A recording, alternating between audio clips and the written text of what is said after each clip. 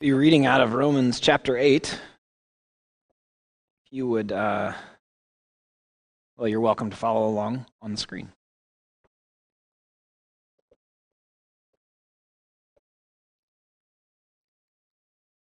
Likewise, the Spirit helps us in our weakness, for we do not know what to pray for as we ought, but the Spirit himself intercedes for us with groaning too deep for words.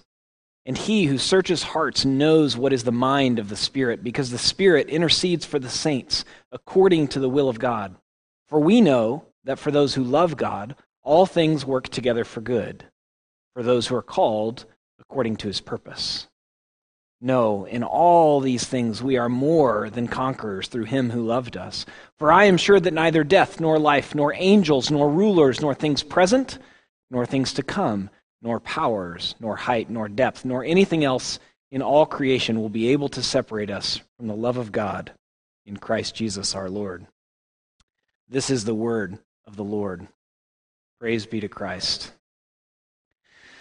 We've been looking at a series, and it's ending this week, which for some of you will be too bad, and for others will quite enjoy it, from what I can tell, where we're looking at almost truths. It's what I'm calling statements that we come up with. And what we're searching for and wrestling for, which is good, are statements that help us lock onto God's truth. But many of them don't. They don't help us actually be gripped by the truth of his scriptures. I was thinking this week about flowers as I watch trees and flowers and blackberry bush in front of my house grow, and I notice it a little better. And I think most of us know that April showers bring. And yet there's a time that someone's going to tell us that they have seasonal affective disorder. And hopefully we're not going to say that to them in a cheery voice. And hopefully if they ask us, pain in their eyes about the gray that has a physical and psychosomatic and integrated effect on them, we might say, yeah, but I get that you're sad. There's a time to say it. There's a tone to say it in. And what's happening is, in our desire to control our life, which isn't a bad desire, though it needs a lot of wisdom and help from Scripture, in our fear, in our nervousness, we often grab onto statements that feel like statements that control, and yet oftentimes they fail us. Proverbs 25:20 says, like vinegar on an open wound is the one who sings songs to the heavy-hearted. I love that proverb. Because sometimes that's what we end up doing. And perhaps even worse than saying to a neighbor a trite truism or almost truth, which probably has some implied lies in it, is when we say it to our own soul.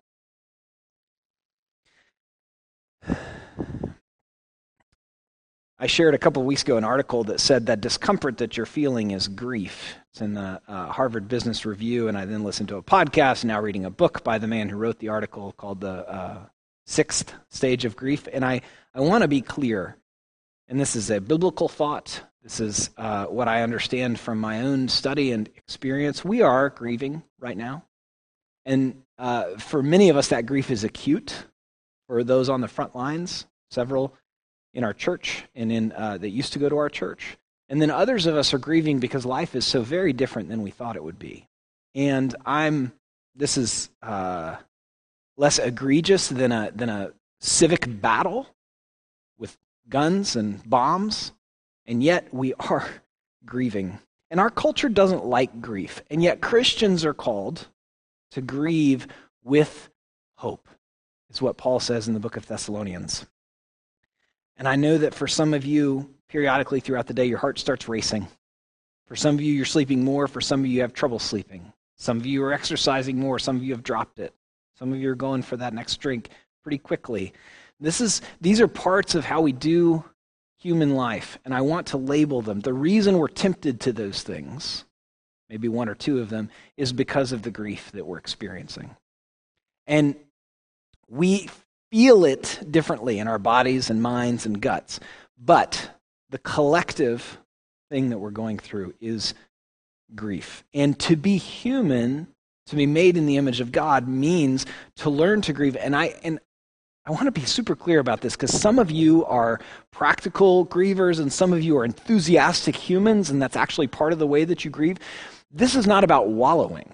This is about naming so that we don't wallow. And this might not sound anywhere near an almost truth, and yet there is one, and it is my favorite of the series. That's why we're going to conclude it. And it's important that we grapple with it. When I wrote the series, we were not in pandemic time, and so I have to tweak this sermon a little bit because I don't think this is a truism that we're going to apply to the pandemic, but it is one that we need to eliminate and to think about.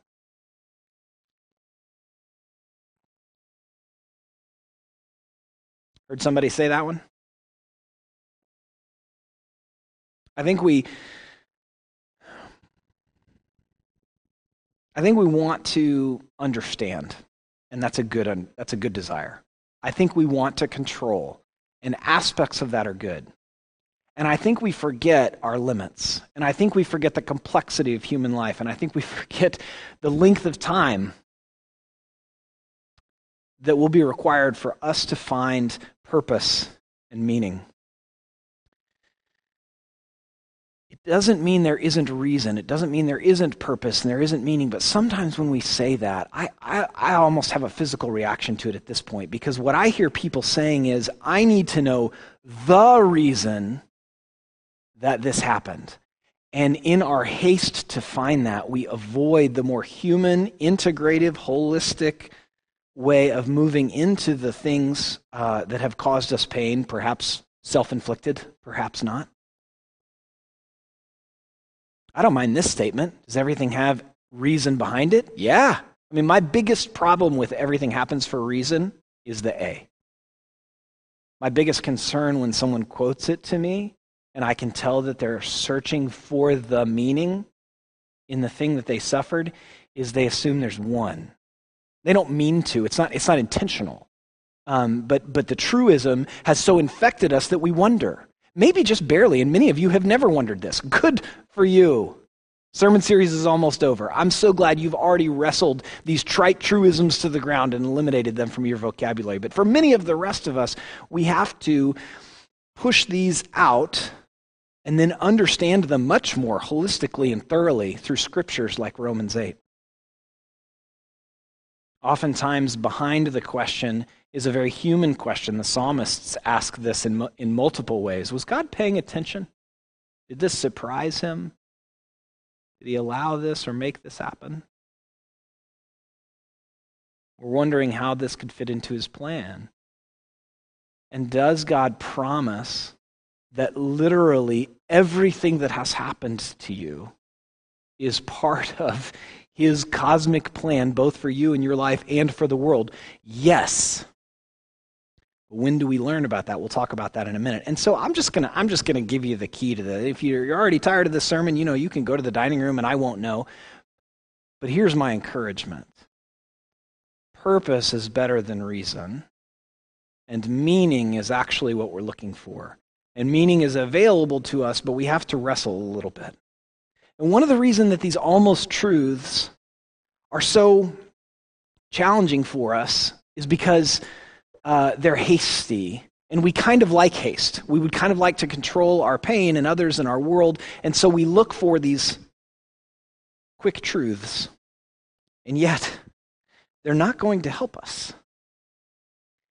I think that you've experienced pain in your life. I think pain from the past, or perhaps acute pain in the present, or even future fear. I think you're aware of it, and you're aware of it in different ways. Some of you are more aware of it here, some of you are more aware of it here, some of you are more aware of it here.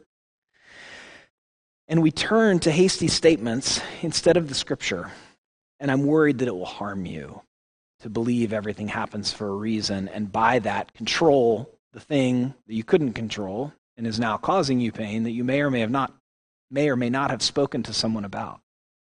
And I say this because, well, Marilyn Robinson writes it this way in Gilead. Her Pulitzer Prize-winning novel, the main character is a pastor named John Ames, and he says, "When I'm walking down the street, people will change the subject when they hear me approaching, especially if they're joking.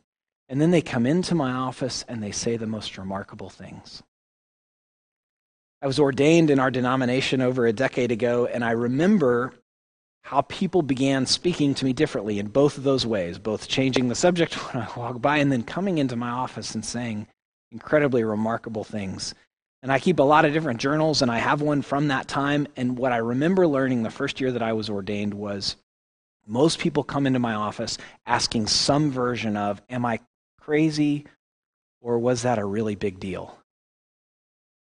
And they expect my knowledge of Scripture and my calling into the ministry to be capable of helping them wrestle with that before God. And rough statistic, 4 out of 5 of those people I got to sit with and sigh and groan and pray and say, you're not crazy. I nuance it now a little bit. Like, with respect to the issue that we're talking about, you're not, that was a big deal. And integrating that into your being, finding the meaning that God has for you. Of course, God is going to grow us through the things that we've suffered from. And yet, if we run to how is he growing me, that's a way of pushing aside our pain and trying to control it. I worry about the haste. What I'm concerned about is when people relativize or compare with the purpose of squashing what's happened to them. What worries me is when people want to minimize. Now, the harder conversation is when someone is making something a really big deal that wasn't. And I don't have any good examples of that, but that's a much more challenging conversation. Well, I'm not sure that should be giving you nightmares or whatever. And as I'm getting at this and getting at the haste, I think you know some of the reason it's important to wrestle these to the ground. What, not only our hearts, but what do our neighbors need from us as their friends? I have a good friend, recent medical diagnosis. He's not able to get all the tests because it'll be elective, but it's very scary stuff. And we're talking on the phone, and I have this energy, and it's an energy to help and to control and to ask really good but actually really bad questions. And I'm coaching myself literally moment by moment while he's talking. If he's talking, then I'm being a good friend in this moment. Our mailman and I are becoming better friends because none of you are around, and our mail person knows that he's welcome here. And he's concerned for a family member. And in that moment, I want to change the subject because I'm nervous. Or I want to fix something or say something clever that would be just funny enough and related enough that we might have a laugh, but I know what I'm supposed to do, which is sit with him for a second and say, man, I'm sorry. That's got to be scary.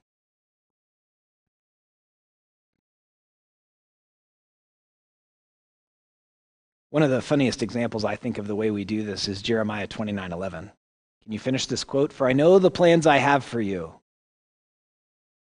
Plans to prosper you and not to harm you. A beautiful passage.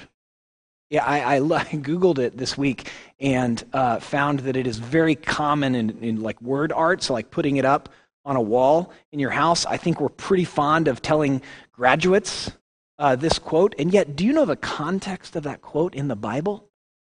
It's exile. And not exile like a king who wanted to conquer people and had to go live on an island but still had a couple of servants. Exile as in heinous siege and horrific war where children were killed. And removal from the land that the Israelites considered part of their heritage and part of their religion that they were supposed to use to bless the nations around them. Removal from all of that into Babylon, hundreds of miles away. We have this beautiful promise, but the context of it is exile. And I think it's worth our time to wrestle these almost truths out and to receive in the actual truths of Scripture that are far more, they're actually nourishing. If life is compared to a sporting event, and especially the Christian life, I think it's a marathon. And I have not run a marathon. I have ridden a long ways on a bicycle, and I remember I would periodically be looking for training tips online and asking a couple of friends when I was training for the bike race. And almost every article I read had a sort of sweet note in it, and so did my friends, that said, there is no substitute for sitting on the bike and pedaling. And similarly, there isn't a substitute for allowing the promises of God to grip us. There are not summaries that are better ultimately. And so we look back at the scriptures. Likewise, the Spirit helps us in our weakness. What a double promise, reminding us that we're weak, which we sometimes feel and sometimes don't, but weakness, at least in compared to God. And the Spirit helps us. What a lovely promise that the Spirit intercedes for us with groaning too deep for words. I love that passage.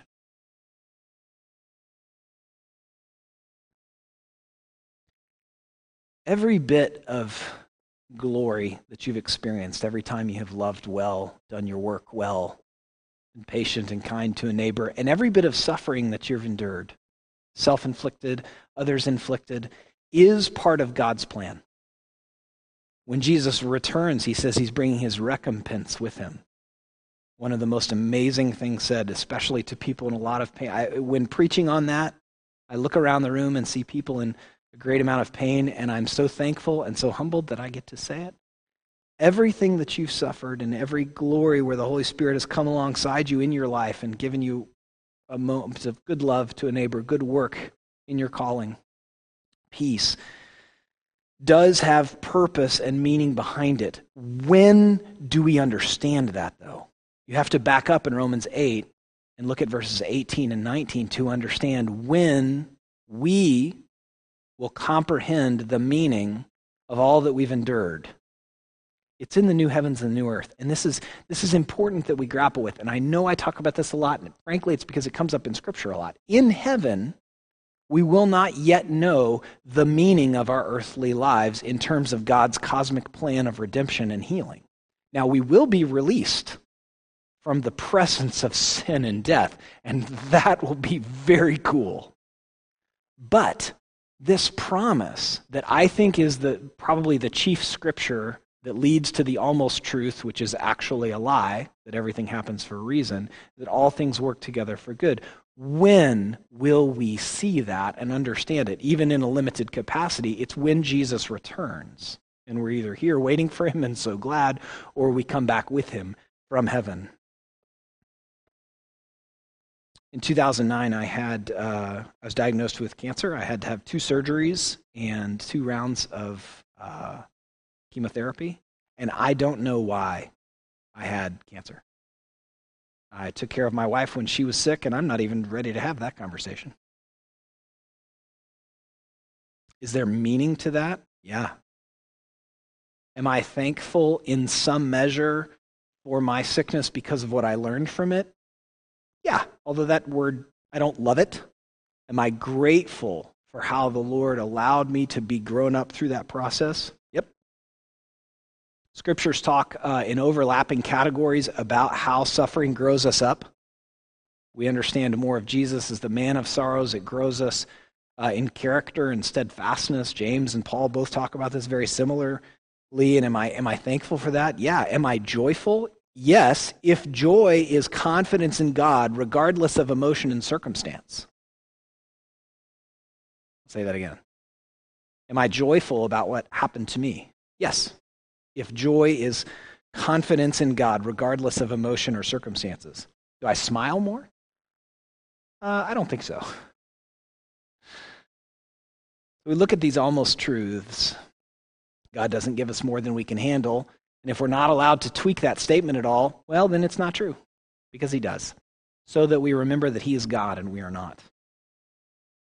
What is blessing? Blessing, I think, summarizing from Jesus in Revelation, is knowing our need and that it's met in him. It is not provision. And what I was attempting to get at in terms of will God balance my life, and many of you wrestled through that and wrote emails and texts and things like that, is, was your suffering a big deal? Yeah. Will God heal it? Yes. Is it part of is it something that needs to be integrated into who we are until Jesus comes back? Yes. It was a big deal. And sometimes our truisms squash or minimize or relativize, and I think do us active harm in that process. And what's better than these almost truths are the truths.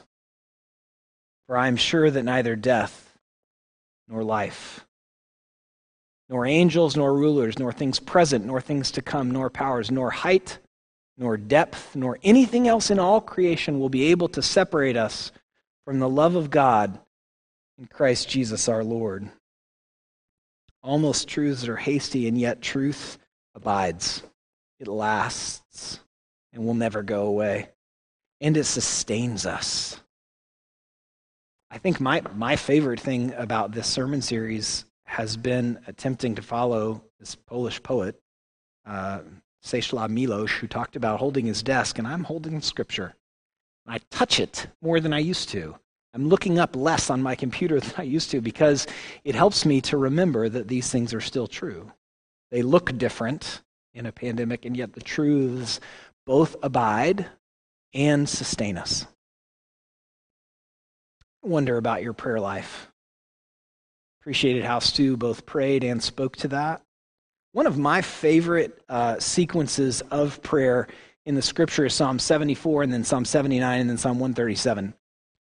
Because you see the songs of the people of God get further and further from the horror of being dominated by the Babylonians and then brought into exile. Psalm 74 is the most visceral. Psalm 79, you're a little further away. In Psalm 137, they're beginning to do what God said, though they're complaining about it very angrily.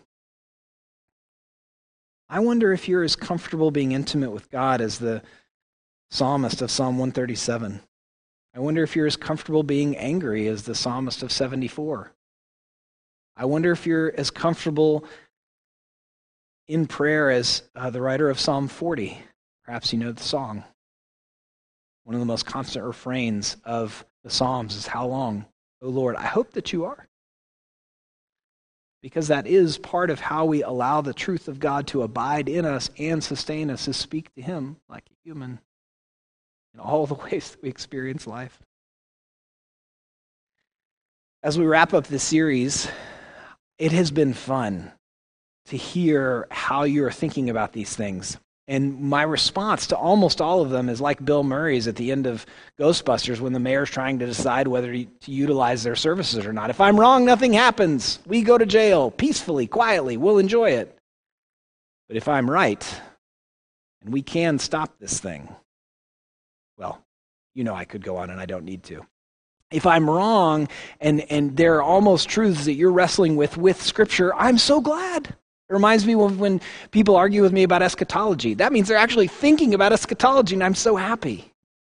I hear and I see these almost truths, and I believe it's worth talking about them for a little while so that we come back to the actual promises of God. If I'm right about these almost truths, your heart could heal by rejecting them and receiving the actual promises and abiding love and sustaining power of the words of God. The good news of Jesus is not that we need to do that work to make Him happy with us, but in a cursed world with messages coming everywhere, perhaps especially in a culture that doesn't value integrating pain into life, enjoying what Christ purchased for us in a cursed world does require at least some vigilance for us. And the place that makes me most nervous for many of you is the self-help genre. And what's interesting about it is I've seen self-help help so many people because of a foundation of faith and then of loving family, and then they get some tactics, but we get confused into thinking that the tactics are the foundation. Romans 8 is an incredibly significant part of the foundation for a follower of Jesus in sustaining them, speaking peace to their very being, their heart, mind, will, and emotions. Look again at this lovely, lovely promise. Likewise, the Spirit helps us in our weakness. You hear nothing else in the sermon. If you're not sure about some of the points I'm making or my experience or how it overlaps, listen to this again, because the Christian life begins with God's love, but our reception of it by faith begins with a sense of our own weakness, which is great news because then He comes and fills us with His strength. his grace by faith received, and then the Spirit helps us, speaking love and peace and comfort and assurance to our head and our heart and our gut. Would you pray with me?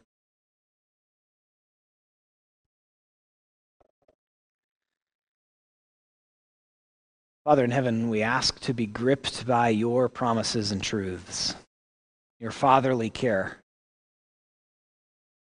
the guidance and work of Jesus Christ. We ask, Holy Spirit, that you would give our imaginations and our minds a sense that you are even now interceding for us, strengthening us in weakness, and groaning on our behalf, too deep for words. Father, Son, and Spirit, we know that we have your help, and we ask that you would help us to lean into it, be gripped by it. Amen.